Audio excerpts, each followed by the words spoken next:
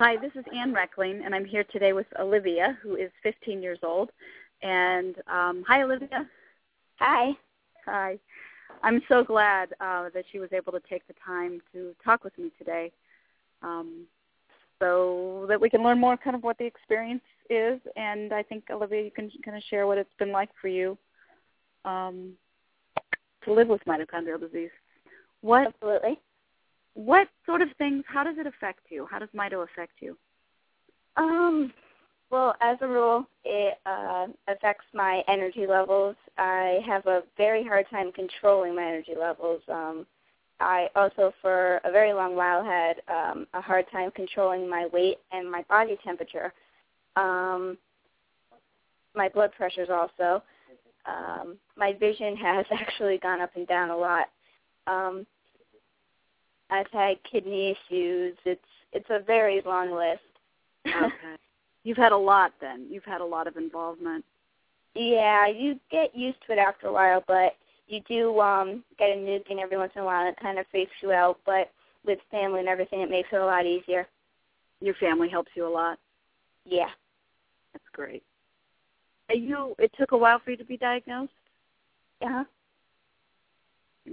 It took something like 9 years?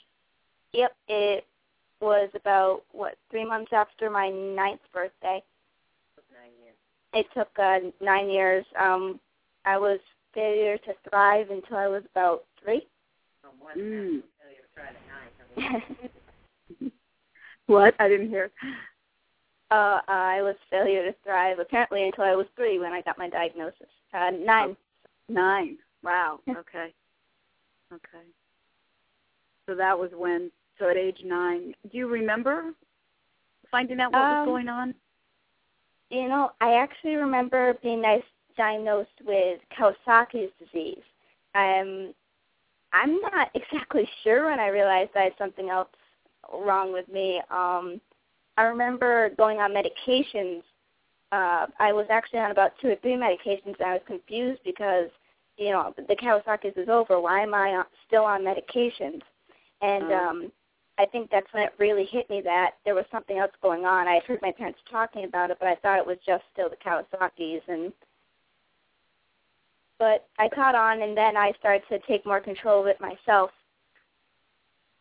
How do you take control of it? What do you do? I take medications daily, about 9 medications.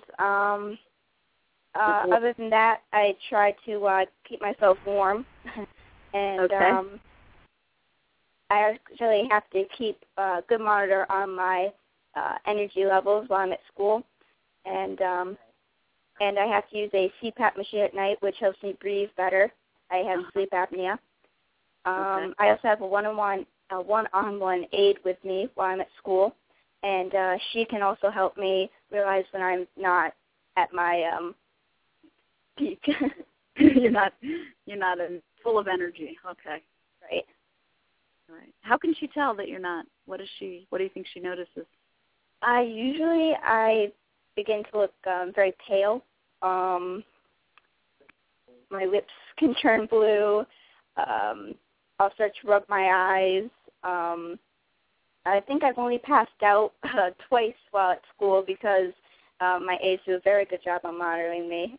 Every once in a while I won't realize when I'm not well. I also start to shake a lot, too. Okay. What do you do then? Like, let's say your aide says, hey, you look like you're getting too tired. What do you do? Do you go home? Do you go to the nurse's office? I have usually 2 options. I go to the nurse's office. I lie down for about a half an hour. When I get up, if I don't feel any better or if I don't look any better, I will call my mom. And then she will come pick me up. Okay. It sounds like you guys have a good plan, a plan that helps. Yeah. And you have to stay warm, so it sounds like temperature is an issue. Yeah. I'm a little different than your brother. Yeah. Mito seems to differ a lot between even siblings. My brother and I don't have many of the same symptoms other than fatigue. I mean, our eyes are very much the same, but other than that, you know, he has mostly eye issues and respiratory issues. I have mostly cardiac issues and fatigue issues with all that other stuff. But what's it like, I guess, having a brother? I know it's like you have different symptoms, but you're sharing. I mean, you have the same disease. What's Harry, it like?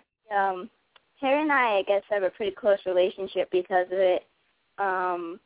We understand what each other's really going through, even though we don't have many of the same symptoms. We've only known that Harry has had mito for like 3 years. Mm-hmm. And before that, he was just always the guy who was trying to learn more, and he was being a great big brother. And now I just think that we've become closer. That you're able to probably support each other. Oh, yeah, a lot of the time. And like you said, understand each other in ways that other people don't. Now, did you go to school all the way through? I was raised through my diagnosis, you mean? No, just through, I'm sure you missed school. It sounds like being in the hospital, but did they ever have to school you at home, or did you stay in school most of the time? I get tutorially supported for most of my classes at home, but whenever I'm able, I try to get in school as soon as possible. So it's like I'll go and I'll audit some classes. I'll come home and I'll actually get the real lesson in that class. And that way, I really get the social-emotional aspect of school without having to have pressures of all the classes, and I can stay longer. That's neat. That's great that you figured out a way to work it out. Yeah. Yeah. How has it been with friends? My friends get it somewhat. They've been extremely supportive. They get very nervous when I'm not in school. Actually, in 8th grade, I was out for like 2 or 3 months, and there were a couple rumors that my friends heard that they got back to me as soon as possible. One rumor was I was terminal. I was dying of like stage 4 lung cancer, and the other one was I got hit by a 18-wheeler. So, oh my goodness. Some days you might feel like you've been hit by an 18-wheeler, but oh wow. But my friends are actually really great. I appreciate their support, and I have kept a lot of really great friends. That's neat. That's neat. It sounds like you and your family have worked a way around to make sure that the social part stays, an important part of your life. Yeah, it's a guess and check really, because we've tried that a couple times and it hasn't worked, and this is the first year where we've been able to keep it pretty not stable, but constant. Like being able to go to school and yeah. Are there other things that it sounds like you're pretty busy, taking care of yourself and then also social and academic. Are there other things that you're able to do? I really enjoy fencing. I fence when I'm able. Wow. I enjoy it a lot. That's great. I also am very artsy. I draw a lot. I work with clay. Oh, that's neat. It sounds like you have a very full life. Yeah, I try to make it as full as possible, Try to make up for the time that I'm sick and everything. Yeah, yeah. What keeps you going when you're sick? What inspires you? What keeps you? Well, it's I know it sounds odd, but when I'm sick, for like the first day, I look at the TV guide, and I schedule all the TV shows that are going to be on. So I know that, okay, well, I'm pretty bored right now. Let's go watch TV. I try to get up and walk when I can, but that's not always a option. So, I'll sit up and work on some art. I'll finish homework. When my friends are out of school, I'll call them. They'll talk to me for a pretty long time. Yeah, I was out for like 124 days last year, so it's that's a lot. Yeah, and I was on bed rest for 3 months because I was diagnosed with congestive heart failure. I tried to keep that pretty under wraps, though. I didn't really tell my friends all the details until it was over with because I didn't want them to worry. Wow. You didn't want to scare them. Yeah. No. Hard to be on bed rest when you're 14 or 15. You know, I was very upset. I was extremely bored. It just seems like you've done everything that you could possibly do over and over, and you get pretty bored. But you try to get through it by thinking of like the good things you're going to be able to when you're better.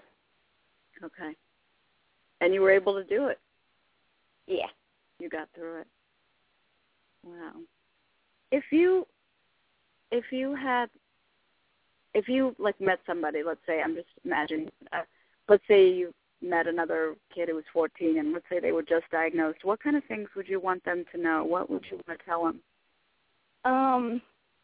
Well, it is a pretty rare disease, so I would want to know that they aren't alone and that there are ways you can manage it. It's going to take a while, but you'll get used to it. You have to live through it. You can't survive it. So you can't just let it be that thing that your life revolves around, because when you do, it just consumes everything in your life. That's beautiful. I mean, it's wonderful. I think I was also saying this with your brother. I felt like it's such a gift to be able to interview a lot of teenagers who are dealing with this, because it's awesome the way pretty much everybody that I've talked with has found a way to live their life and to enjoy their life and to live it to the fullest. And I think you all are very inspirational, both for the other. Thank you very much. You're welcome. Both for the other teenagers, but also for the parents, like I am, of a younger child with this disease. I think that you all kind of have words of wisdom to pass on to both parents and to the kind of kids that are growing up with this. Yeah, I really hope that I can help those younger kids, because there wasn't really a lot of people that could help my family and myself out when my brother and I were diagnosed, because we'd never heard of it. It wasn't something like it wasn't something like I know it sounds horrible, but it wasn't like cancer that people knew about. It wasn't like heart disease. It wasn't like, right, something like that was well known, which I'm sure is still extremely hard. It's something that nobody's ever heard of. You don't know what the symptoms are. You don't know what the ramifications are, and you have to kind of live through it like, okay, what's going to happen next, until you get a good handle on it. Right. And even the doctors don't always know what's going to happen next. No. They really don't. I was actually in a stress test, and my blood pressure decided to really hit the floor. It was, 48 over. It was like 48. It was like 48, 58 over 40. And did you hit the floor? I didn't actually. The doctor hit the code button, and an entire floor of doctors ran into the room and started rubbing the paddles together. And I'm like, you can't shock me. I'm not in cardiac arrest. And of course, I've seen all this on TV, watching ER and something, and I'm having a heart attack. Right. And my mom's like standing there, saying, just sit her up, lay her back down, and sit her, and then she'll be fine. That's it funny, was kind of a crazy way. Yeah. You probably surprised the doctors when you said, "No, you're not going to shock me." They weren't expecting you to speak. No, they were pretty sure I was passed out by then. With the disease being unknown, have you felt like you've had to explain it to more people in the community that you live in, or more the school? I gotta say that is probably my least favorite part of the disease. I mean, I know what it is, I know how to handle it, but when it comes to like explaining it and educating other people about it, it gets so complicated, because even though it sounds simple to me and my family, it is so complex to other people, and it's nobody's fault. They don't live it every day, and barely anybody knows what it is. So when it comes to it, I'm just kind of describing myself as a battery needing to be recharged. And, I mean, it sounds silly, but it's the only way I know how to get it across. Yeah, yeah. And yet it's so much more complicated than a battery. But how do you get across? And that's I basically start at the mitochondria. I'm like, okay, so you know the mitochondria is the powerhouse of the cell, and it's in almost every cell in your body, right? Well, mine don't work. And I try to make it sound funny because if I don't, it sounds incredibly scary, and I don't want people to start, pitying me or being scared for me, because that's not what I'm trying to do. I'm trying to educate them. Educate and do that differently. Have you had to educate people? I have.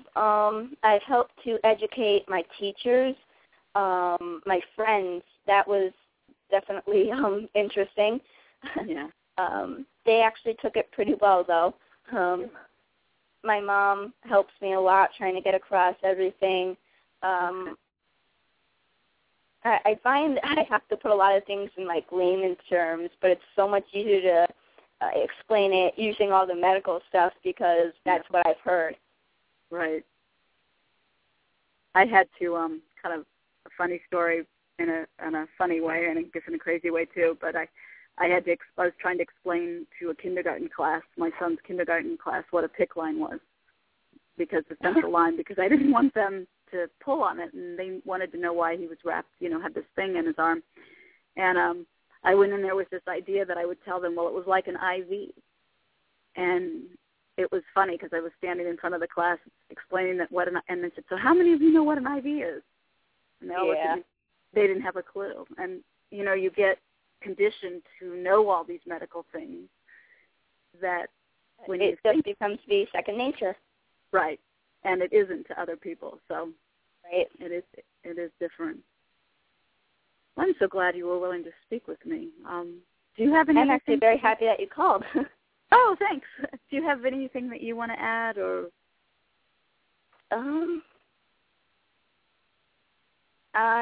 not really sure. I mean, I think